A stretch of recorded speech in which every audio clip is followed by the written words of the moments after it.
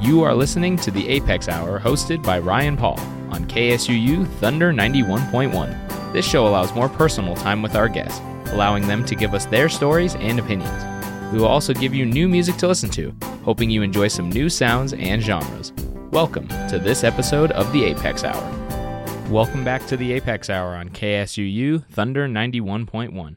My name is Reese Whitaker, the radio engineer for the Apex Hour. I am joined, as always, by producer Sophie Chavage, associate producer Evan Miller, and of course, our host, Ryan Paul. And let me give you a little information about our guest, Leon Logothetis. Before Mr. Logothetis became a global adventurer, TV host, motivational speaker, and best-selling author, he was living an uninspired and disconnected life as a broker in London. On the outside, it looked like he had it all, but inside, he was chronically depressed. He decided to do something radical about it, give it all up for the life on the road.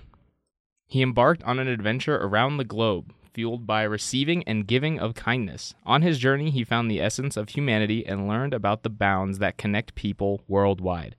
Through kindness, he discovered that when we start to compare ourselves by our similarities, instead of our differences, we start to create a brighter future.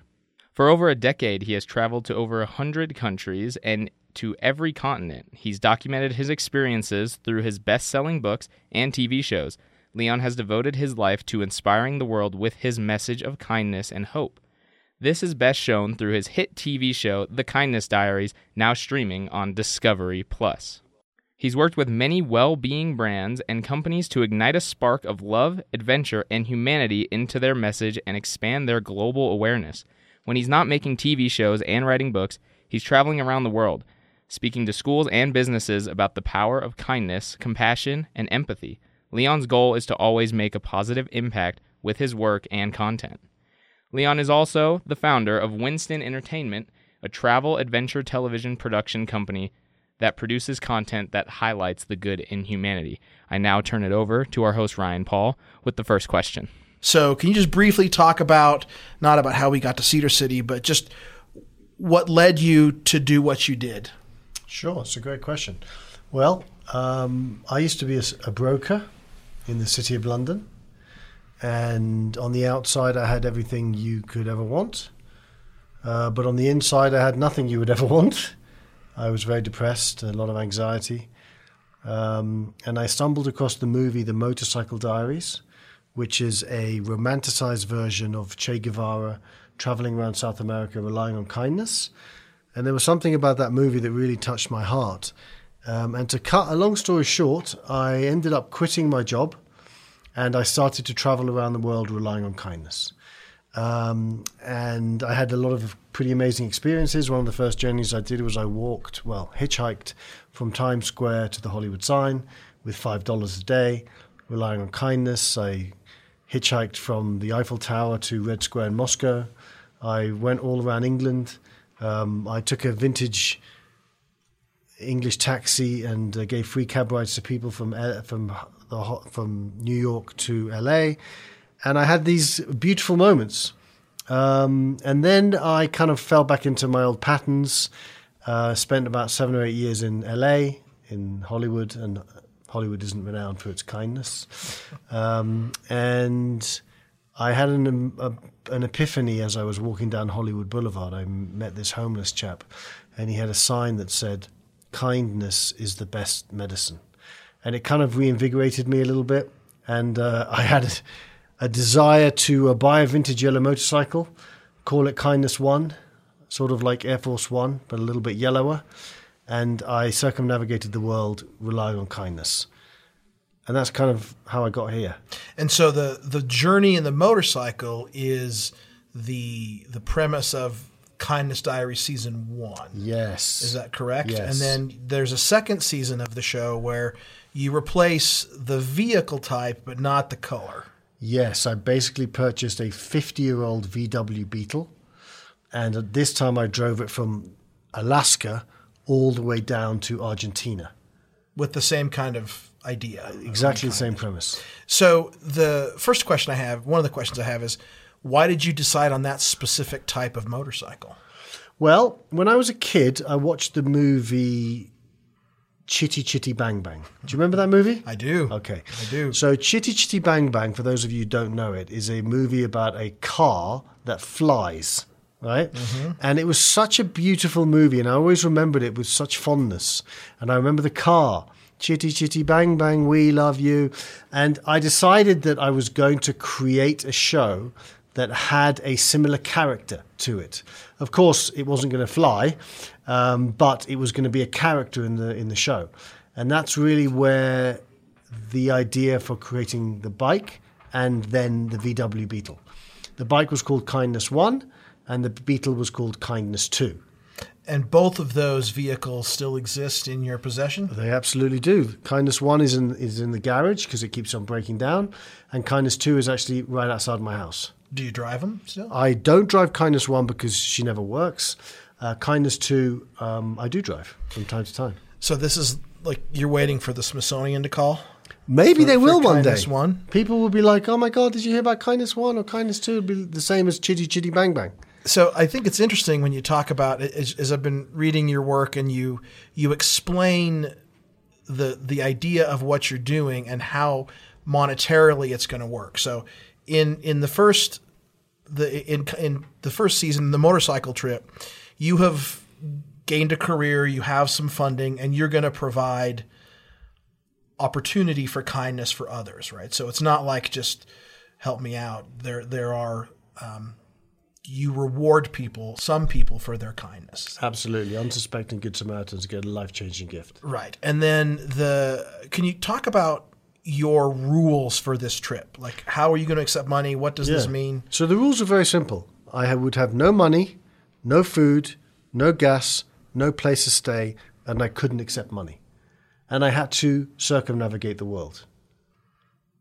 So I couldn't say to you, oh, here's $25 for a burger. Absolutely not. But if I took you to the burger place, yes, absolutely, I could do that. Yes, exactly. So it's not like I could give you money to fill your tank. I have to go with you and watch you do it or do it myself. Because it was all about the exchange of love, the exchange of generosity, the exchange of the human spirit, as opposed to, oh, here's $25, just leave me alone. Because otherwise you're just a panhandler. Yes, exactly. So in this experience, obviously, what is the percentage of rejection to acceptance? Look, if I asked 10 people for help, 9 said no. That doesn't mean that there were 9 unkind people. You know, maybe 4 of them were busy, maybe 2 of them were scared, maybe 1 of them was having a bad day, and maybe the remaining 2 were mean. Who knows? But most people said no. I understand. And once they said no, that was it. Like, you didn't oh, come on. No, of course. If you say no, it's no. Right. So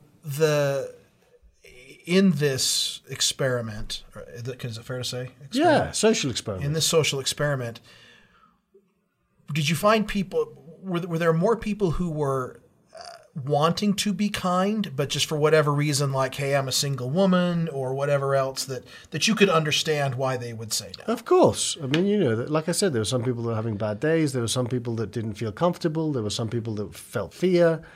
I understand. I mean, it doesn't make the rejection any easier, right? But I still understood, of course. But there were times that you got to be fairly desperate. Many times. What's the longest you ever went without eating? Probably 24 hours. Okay. So in this experiment, which you replicate in season 2, yes, right? Just north to south as opposed to east and west. Yes. You end up and I think this is an important story, you end up in southern Utah. Right? Yes, I did. In Cedar City. And could you kind of explain that story about how what led you to this community during that time? This was in 2018. Sure, absolutely. So I was coming down from Alaska, going towards Mexico, and I kind of went through Utah. And I ended up in Cedar City, and I was on the main street, and no one would help for whatever reason, doesn't matter.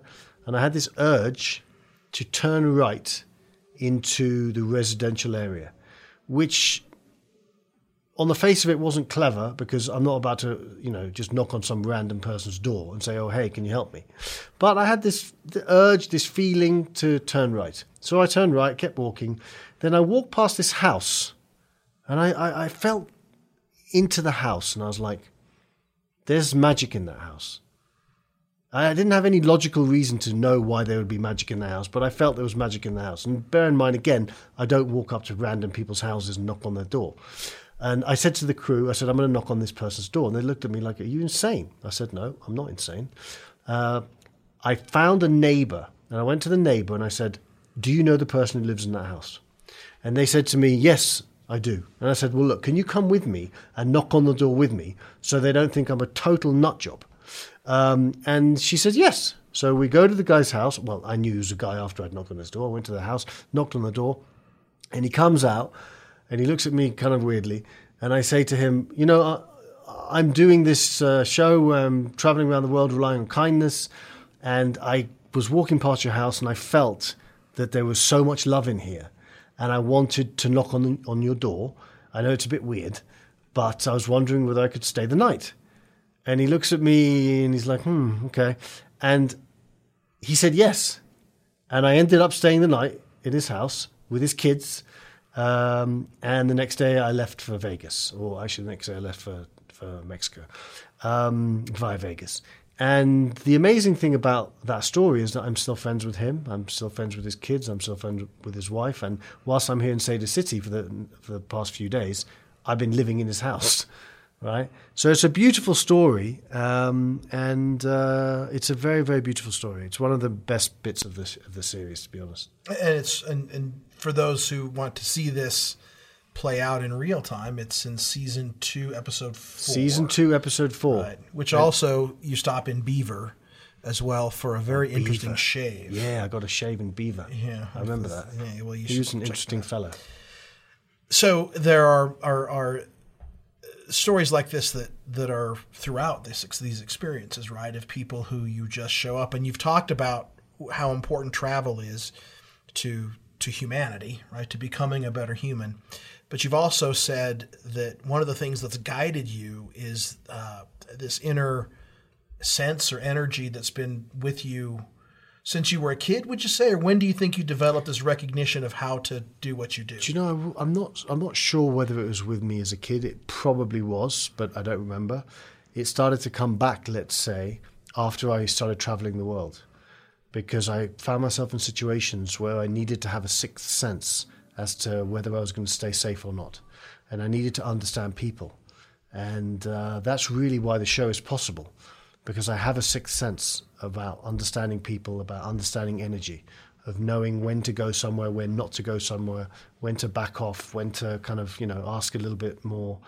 And I think it was really travel that maybe reignited it. Maybe I had it as a kid, but maybe it was squashed. And then as I started to travel and to be free, it kind of started to come back. So is the next step a yellow boat or submarine and travel the islands of the Pacific? It's a yellow submarine, for sure. Go. I will be going with Paul McCartney from Liverpool to New York. You might be surprised at how many people would be much more kinder if you were with Paul McCartney, right? They would be much kinder. Yeah. So what we like to do, and we've talked about this, is as we have our music breaks, our breaks in the show, we ask our guests for songs that mean something to them and have them say a few words about them before we play them. So the first break, in honor of Kindness 1 and Kindness 2, we are going to play the song that you selected, Yellow by Coldplay. So can you give us a little bit of a thought about why you chose this song? It's just such a beautiful song. It has just got so much poetry, so much beauty, so much simplicity, and it just has a lot of personal meaning to me. Okay. So let's hear Yellow by Coldplay.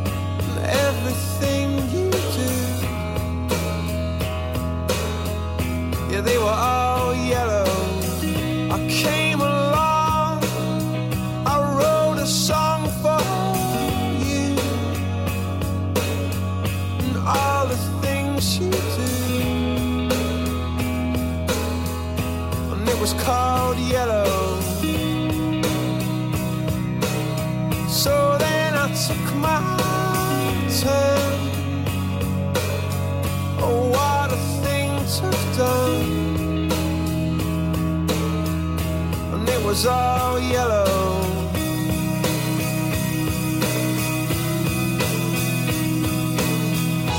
Your skin, oh yeah, your skin and bones turn into something beautiful.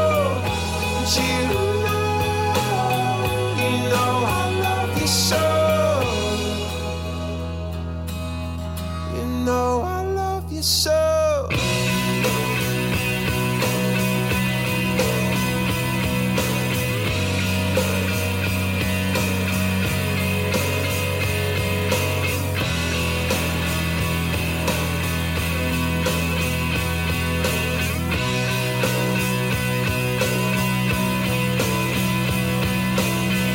Swam across, I jumped across for you. Oh, what a thing to do. 'Cause you were all yellow. I drew a line, I drew a line for you. Oh, what a thing to do. And it was all yellow.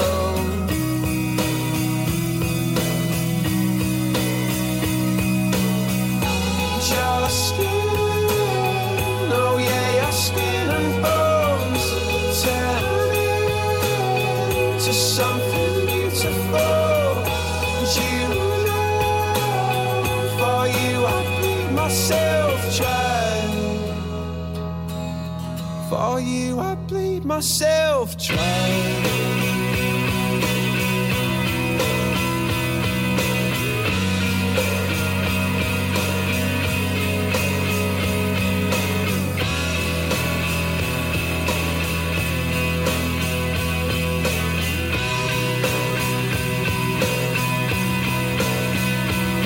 It's true.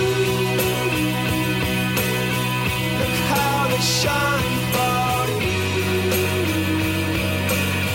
Look how they shine for you. Look how they shine for you. Look how they shine for you. Look how they shine for you.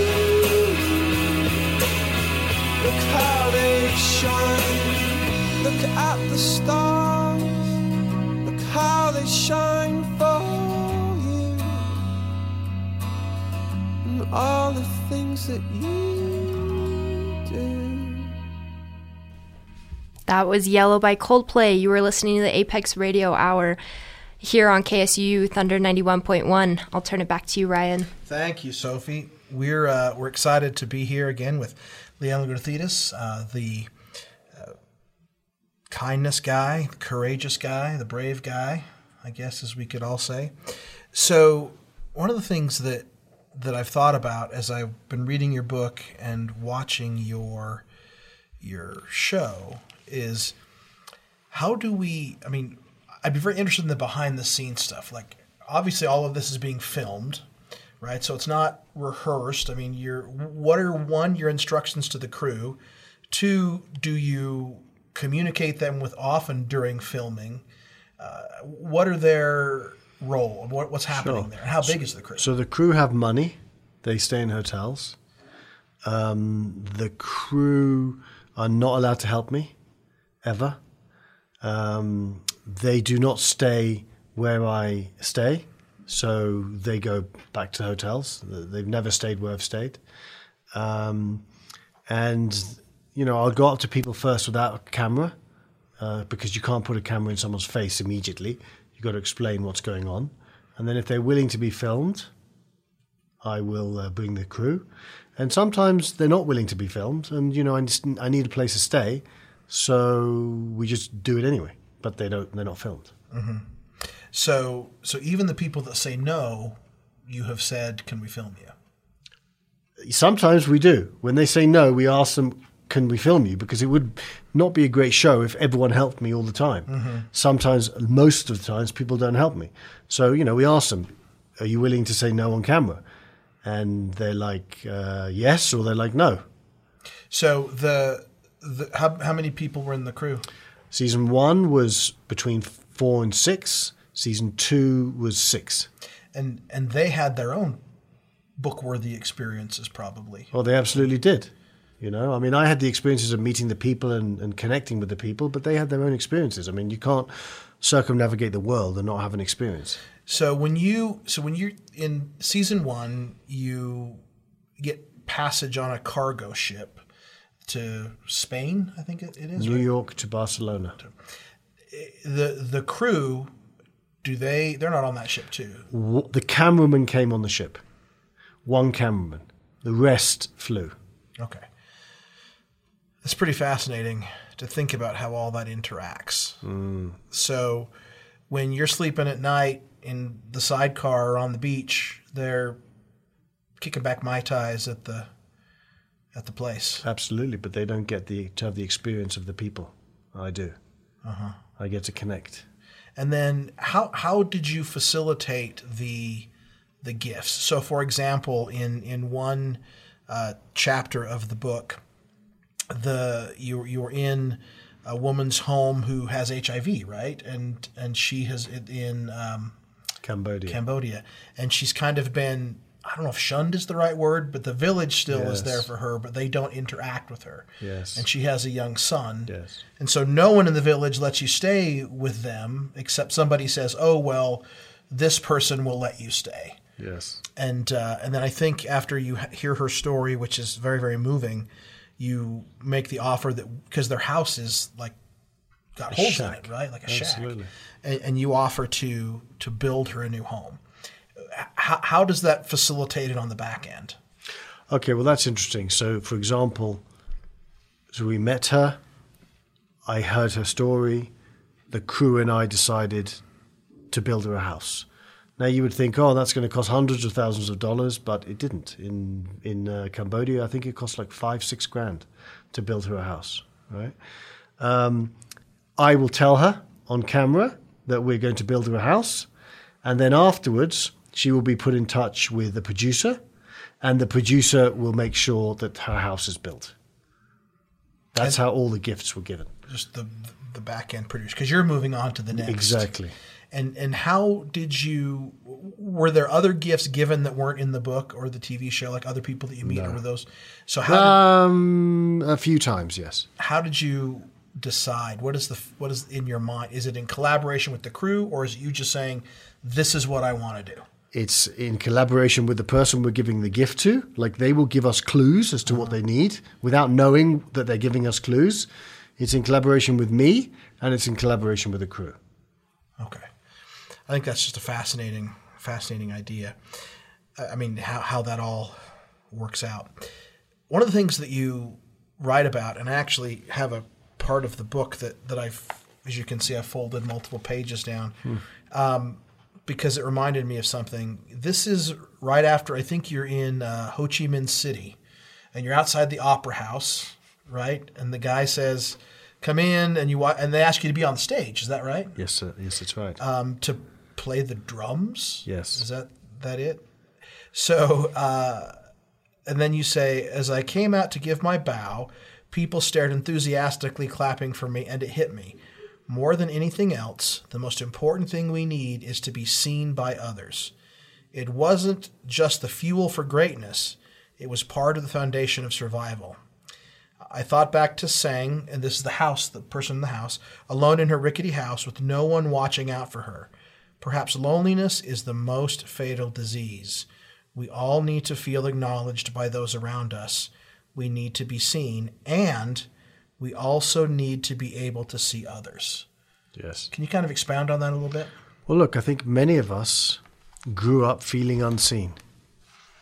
And I think many of us, as grown-ups, feel unseen. And the simple way to make someone feel like they have value and that they matter is to see them. And the best way to see someone is simply to be kind. And that's literally it. I've had experiences being seen, and I've had experiences of not being seen. Look, ultimately, we need to see ourselves, right? But we cannot live in a world where we are not seen and heard and loved by other people, because it's not the full human experience. So it's also it's also about seeing others as well as being seen. Yes, of course. You know, it reminds me, the reason I remember that is that as you and I have talked over the last couple of days, and I've mentioned that, well, and you've seen my office, that I'm kind of a bit of a comic book guy. And there's an issue of The Flash. Are you familiar with The Flash? Yes. From the 1960s. And on the cover is the Flash saying, "Stop, you've got to buy this issue, my life depends on it." It's the first time ever that kind of you had this breaking the fourth wall of the comic book. And the whole scenario is that there's this guy, this villain, who's invented this ray gun that if he shoots you with it, people forget you. Right? And it's so brilliant. In the bubble, the guy says, and since our value, our impression of ourselves is tied so much in how others think of us, when people forget us, we disappear. So that was people forget about you, you just disappear into nothingness because all that's tied in. And so at the beginning of the story, the Flash had saved some kitten from a little girl. This guy zaps him with it. The Flash is disappearing, and people be like, "Well, they couldn't remember him." And just as he's at the point of disappearing forever, this little girl says, looking at her kitten, "Wait a minute, didn't somebody help me with this kitten?" And like that, the Flash comes back. And reading that section reminds me of this idea, specifically in the world of social media, right? How we so focused on likes and how our presence externally matters. We care about how many people are watching or listening to us, that we let them, our identity becomes tied in with that. And if we're forgotten by those, then we forget who we are and we forget ourselves. And that's a pretty sad place to be, right? Yeah. Where you need others to validate who you are. And that's why I say that ultimately we need to see ourselves. And also, of course, it's important to be valued, but not necessarily on a massive scale like on social media, but by one person, or by two people, or by some friends, or by a community. And I guess save a kitten. There you go. Then you won't disappear. It's going to disappear. I think that I'm wrapping my mind around this idea of kindness, but it also seems to me that you're not just being kind to people. You are not only seeing them, you are hearing and listening to them. Because you said they're giving you clues about these things, but you have to be pretty emotionally astute to pick up on what those clues are. Yes, you do. You have to understand human beings. Well, how did you gain that understanding then? Through a lot of pain, through a lot of reading, and through a lot of traveling. That's how. And we're going to move. This is a great way, I think, to transition into our next break, because if there's one, you've talked about the Motorcycle Diaries before, about how that influenced this journey. But if there's one film that encapsulates this idea of seeing family, individual stories, it's The Godfather. It is indeed The Godfather. And one of the when you sent me this list of songs, I thought to myself, this has to be on there for a variety of reasons. So one of the songs you sent us was The Godfather Waltz, which is the main title of the film The Godfather, by Nino Rota and Carlos Savina. Can you tell me why you chose this piece of music? So I grew up in a Greek family, a Mediterranean family. And on some levels, apart from the killing, there were similarities in with The Godfather. And it's one of my favorite movies. So that's why I love it. Great. So let's hear the main theme from The Godfather by Nino Rota and Carlos Avina.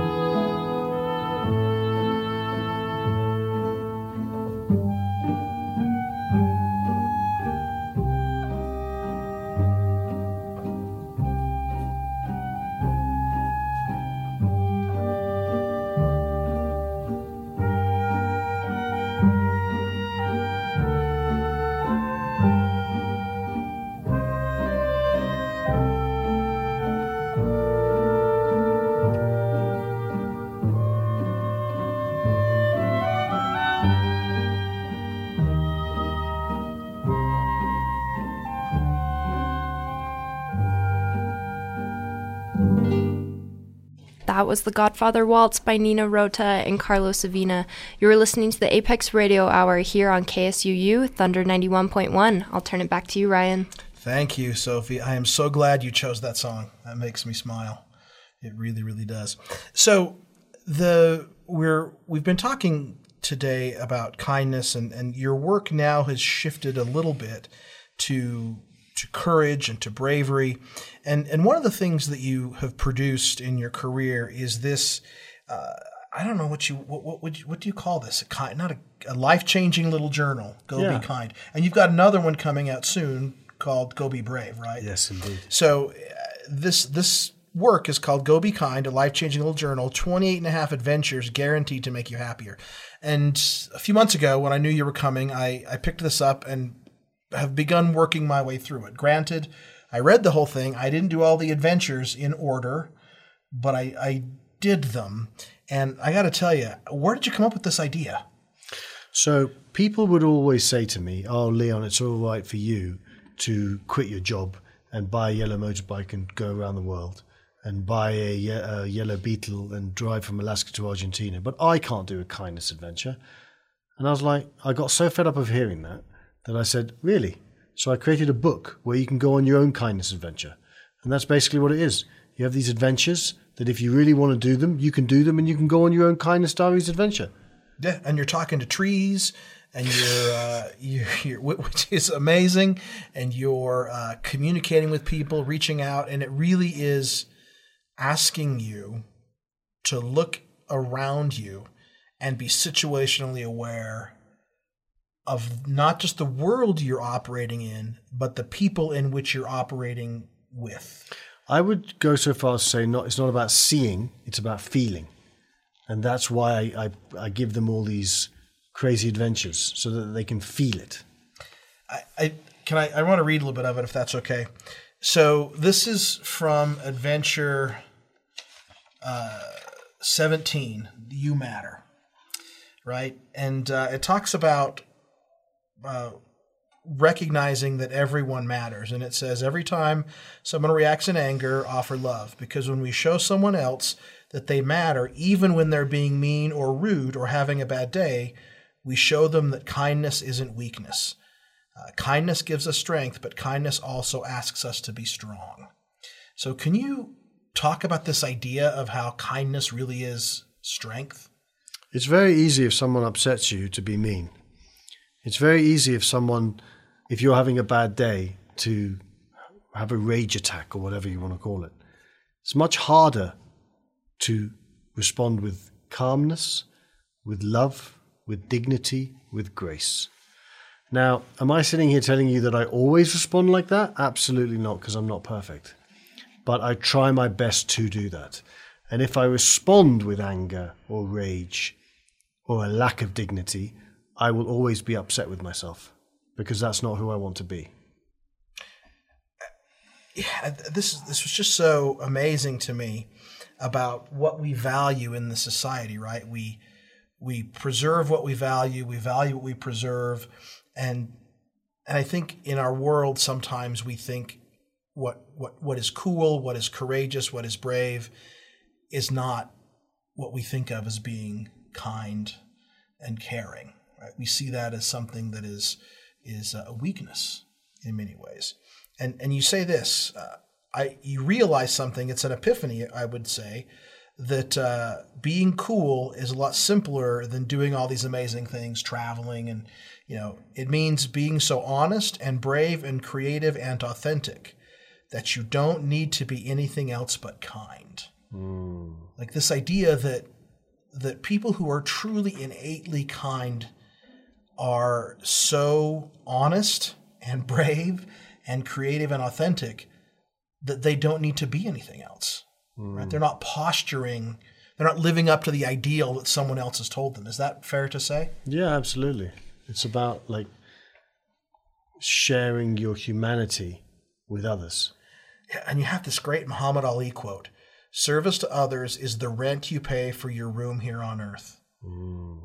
The great Muhammad Ali. And I think about in your journeys, the kind of rent you've paid, right?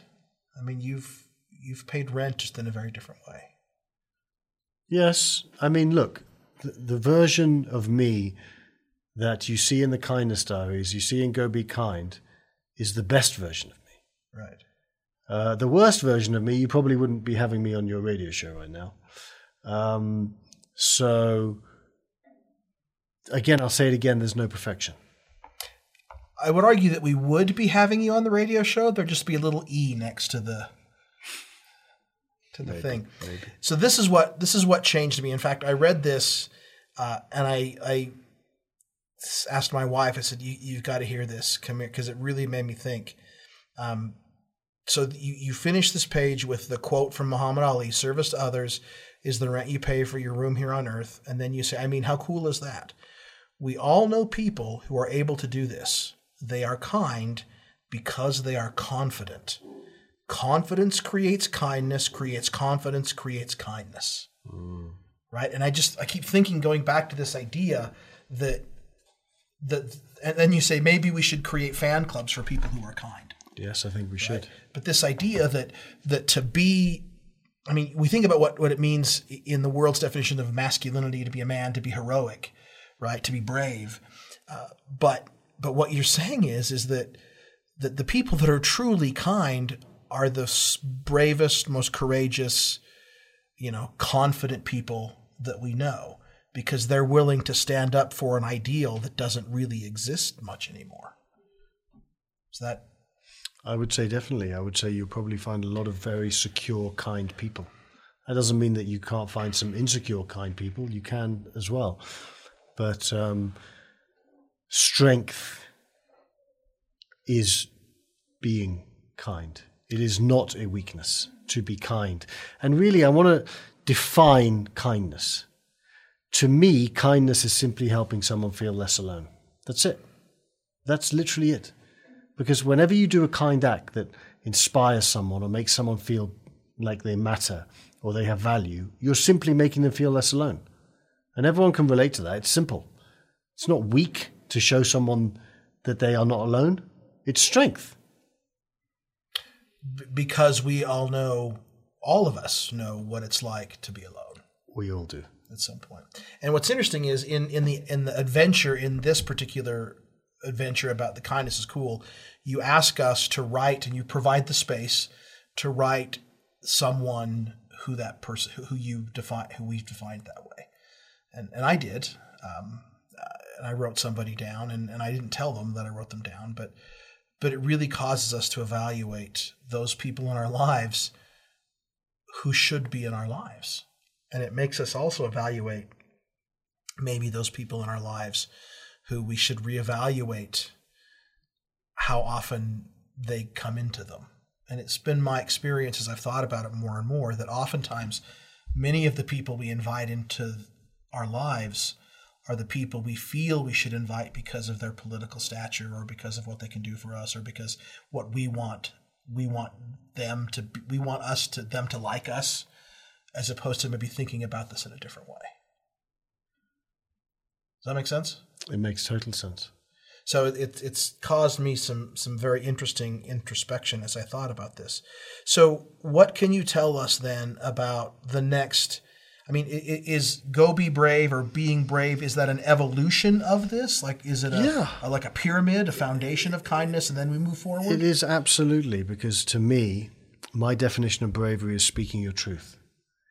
And we live in a society where it's hard to speak our truth, where it's hard to be vulnerable, where it's hard to share our pain, where it's hard to stand in our power.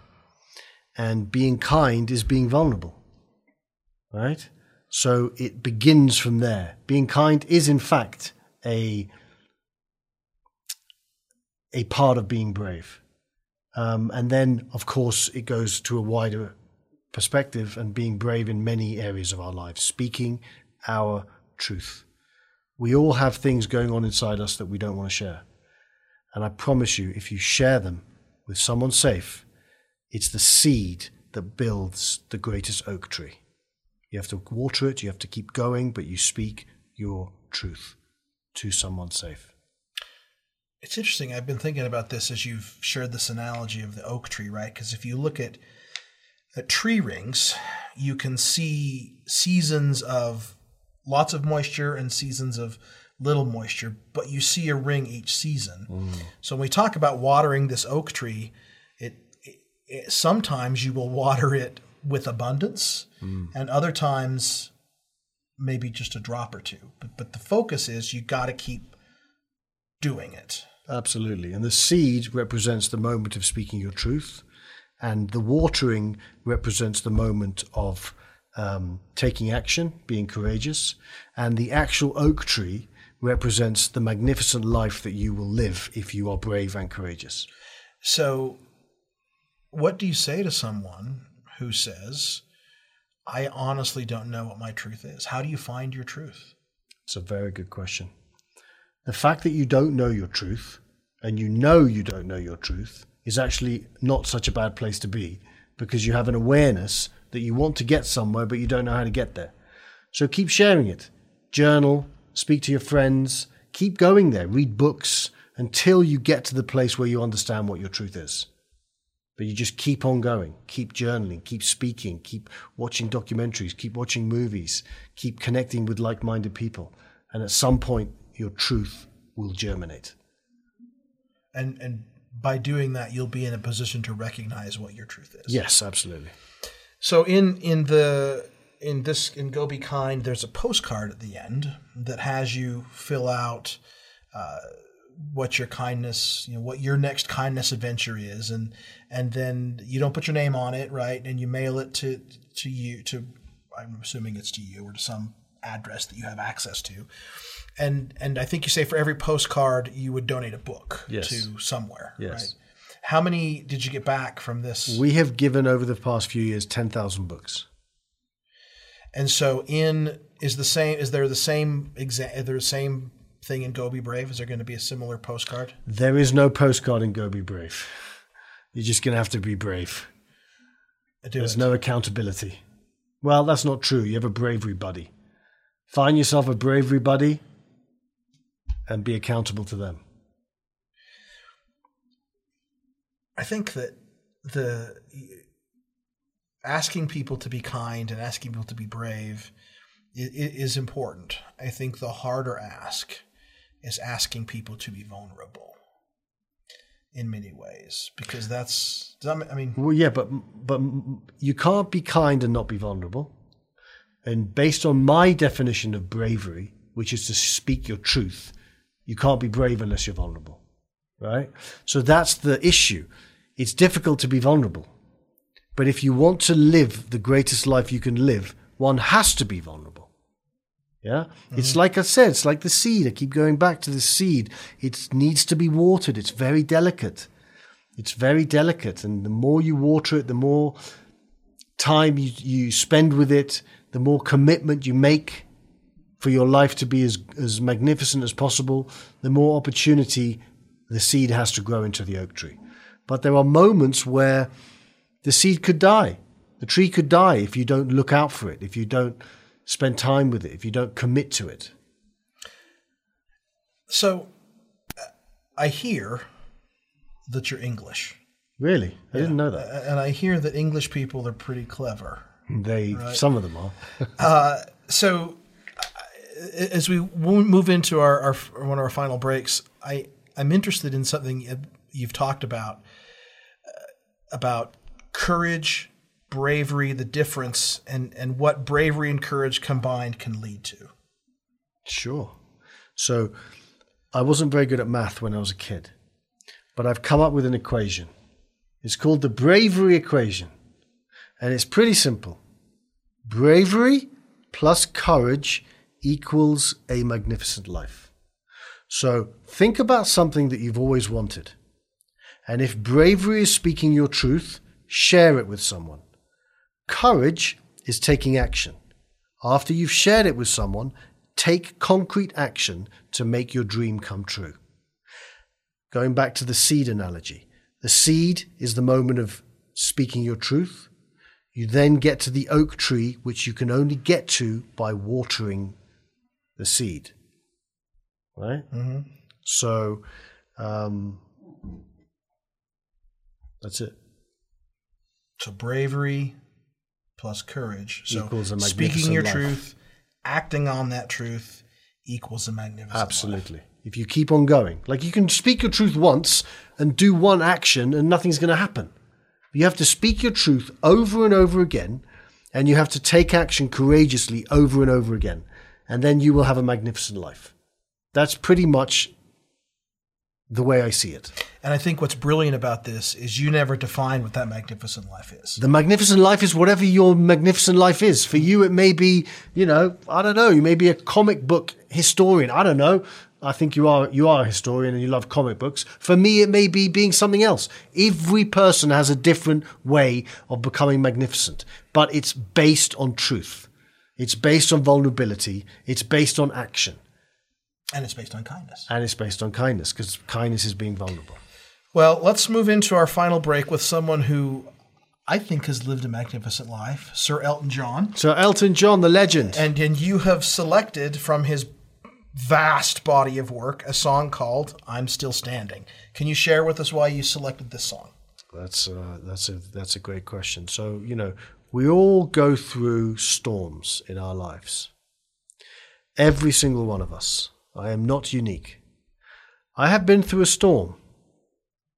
And every time I was in that storm, I would listen to this song and I would say to myself, I'm still standing. And that's why I love that song.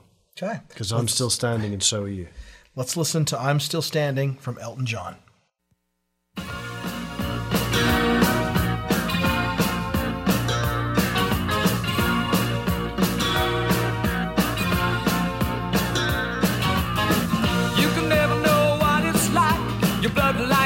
Freezes just like ice, and there's a cold and lonely light that shines from you. You wind up like the wreck you hide behind that mask you use. And did you think this fool could never win? Well, look at me, I'm coming back again. I got a taste of love in a simple way. And if you need to know while I'm still standing, you just fade away. Don't you know I'm still standing better than I ever did? Looking like a true survivor, feeling like a little kid. And I'm still standing after all this time, picking up the pieces of my life without you on my mind. I'm still standing. Yeah, yeah, yeah. I'm still standing. Yeah, yeah, yeah. Once I never could have hoped to win. You're starting down the road and leaving me again. The threats you made were meant to cut me down. And if my love was just a circus, you'd be a clown by now. No, I'm still standing better than I ever did. Looking like a true survivor, feeling like a little kid. I'm still standing after all this time, picking up the pieces of my life without you on my mind. I'm still standing. Yeah, yeah, yeah. I'm still standing. Yeah, yeah, yeah.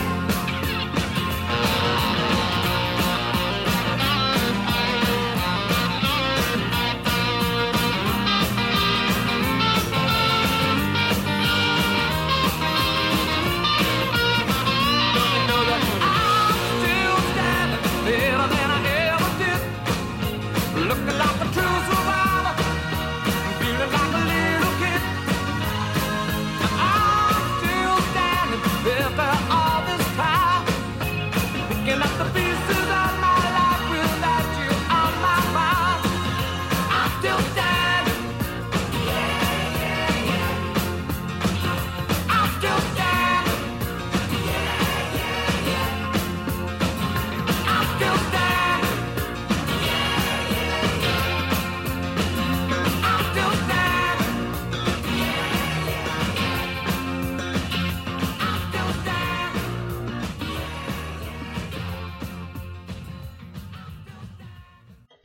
That was I'm Still Standing by Elton John. I'll turn it back over to you, Ryan. Thanks, Sophie. We're into our final segment here on the Apex Radio Hour. It's one we always enjoy. It's one of my favorites, and this is what we call the joy question. So we'll start with our guest, Leon Logothetis. What are you currently watching, reading, or listening to that is bringing you joy? So I am watching the show called The Offer on Paramount Plus about the making of The Godfather. And it's quite incredible. It's really quite incredible. Like some of the iconic scenes, you see the backstory of what happened. It was very beautiful. What am I reading? I'm reading Go Be Brave, believe it or not, because I just like reading my books before they come out. So whatever. I'm reading Go Be Brave. And what was the other question? What are you listening to? I'm listening to I'm Still Standing by Elton John because I'm still standing. Yeah. So when you read Go Be Brave, do you do the adventures with yourself? I do. I did all the adventures. Absolutely. Good for you. All right. Reese Whitaker, what are you currently watching, reading, or listening to that is bringing you joy? So, as I was talking about with Evan during the break, last night SUU women's basketball had a crazy ending in the WAC basketball tournament, so our postseason tournament, where one of our stars, Sharita Doherty, shot a three-pointer down by 2 with 2 seconds to go and made it from a little farther than the typical three-point line, and she sent us to the semifinals and it was amazing. And our own Thunder 91 sportscaster, Anthony Colasuno, had an amazing call of the game for our station, and we were listening to it earlier today, and it was just so fun to relive it through him. Cool. Evan Miller, what are you currently watching, reading, or listening to that is bringing you joy?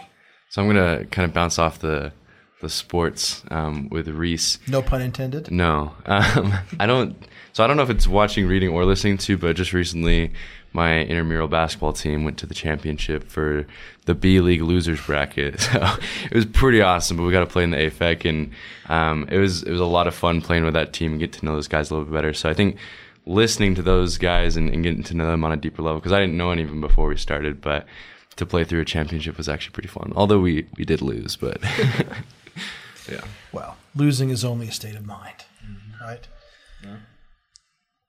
Sophie Javage, what are you currently watching, reading, or listening to that is bringing you joy? Okay, so this kind of shows my nerd side, but we were at the beach for spring break, and I didn't bring a book because I had no room in my backpack, but my friend brought this book, and he's a really big, bio nerd. I don't know, it was a weird book, but it has brought me so much joy this week because it's called The Seven Daughters of Eve, and it talks about how, so I love learning how people are connected and interconnected and how we all kind of tie in together and think and act and move alike and stuff like that. And it talks about how everyone can be tied back to these 7 different women in history. And it's just such a fascinating book. And the scientist who wrote it writes it with humor. It's not like a boring science book.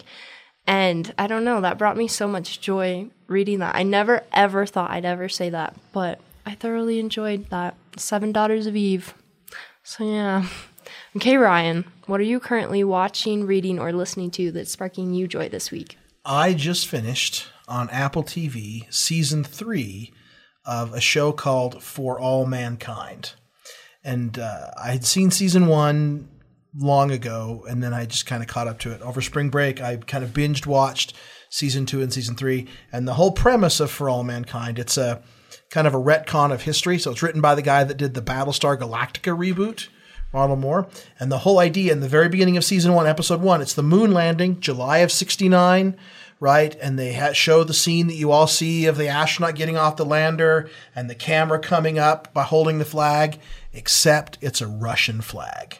So the whole premise of this show is the Russians have beat us to the moon and everything that happens after that. Female astronauts sooner. And so season 1, there's a 10-year jump between season 1, 2, and 3. So season 3 was we were going to Mars, and it was a race between the Soviets, the Americans, and private industry. And it was such an amazingly written show for a history guy like me. So with that, we'd like to thank you for listening to the Apex Radio Hour. We'd like to thank our guest for being here, and we're going to go out with one of the last songs you gave us. It is a song called Big Ideas by the Boxer Rebellion. Can you give us a quick word about that? It's a very inspiring song. I've driven across America many, many times, and often I listen to this song, and it inspires me to come up with good ideas. Okay. Thanks, everyone, for listening. This is the Big Ideas from the Boxer Rebellion.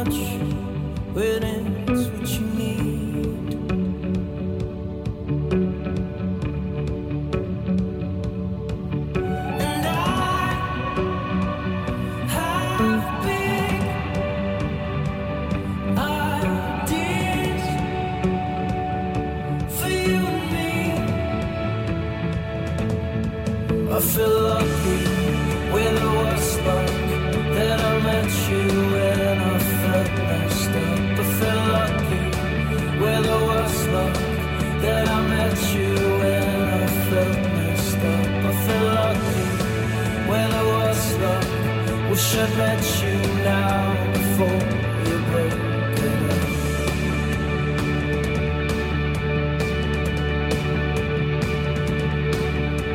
Big ideas, you're the shadow stealing light against the wall.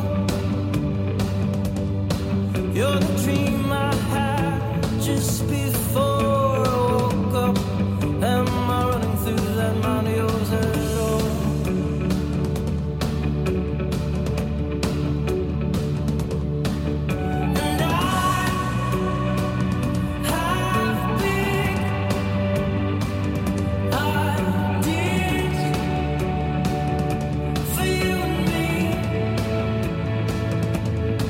I feel lucky with the worst luck that I met you when I felt messed up. I feel lucky with the worst luck that I met you when I felt messed up. I feel lucky with the worst luck. Wish I'd met you now before you broke it up.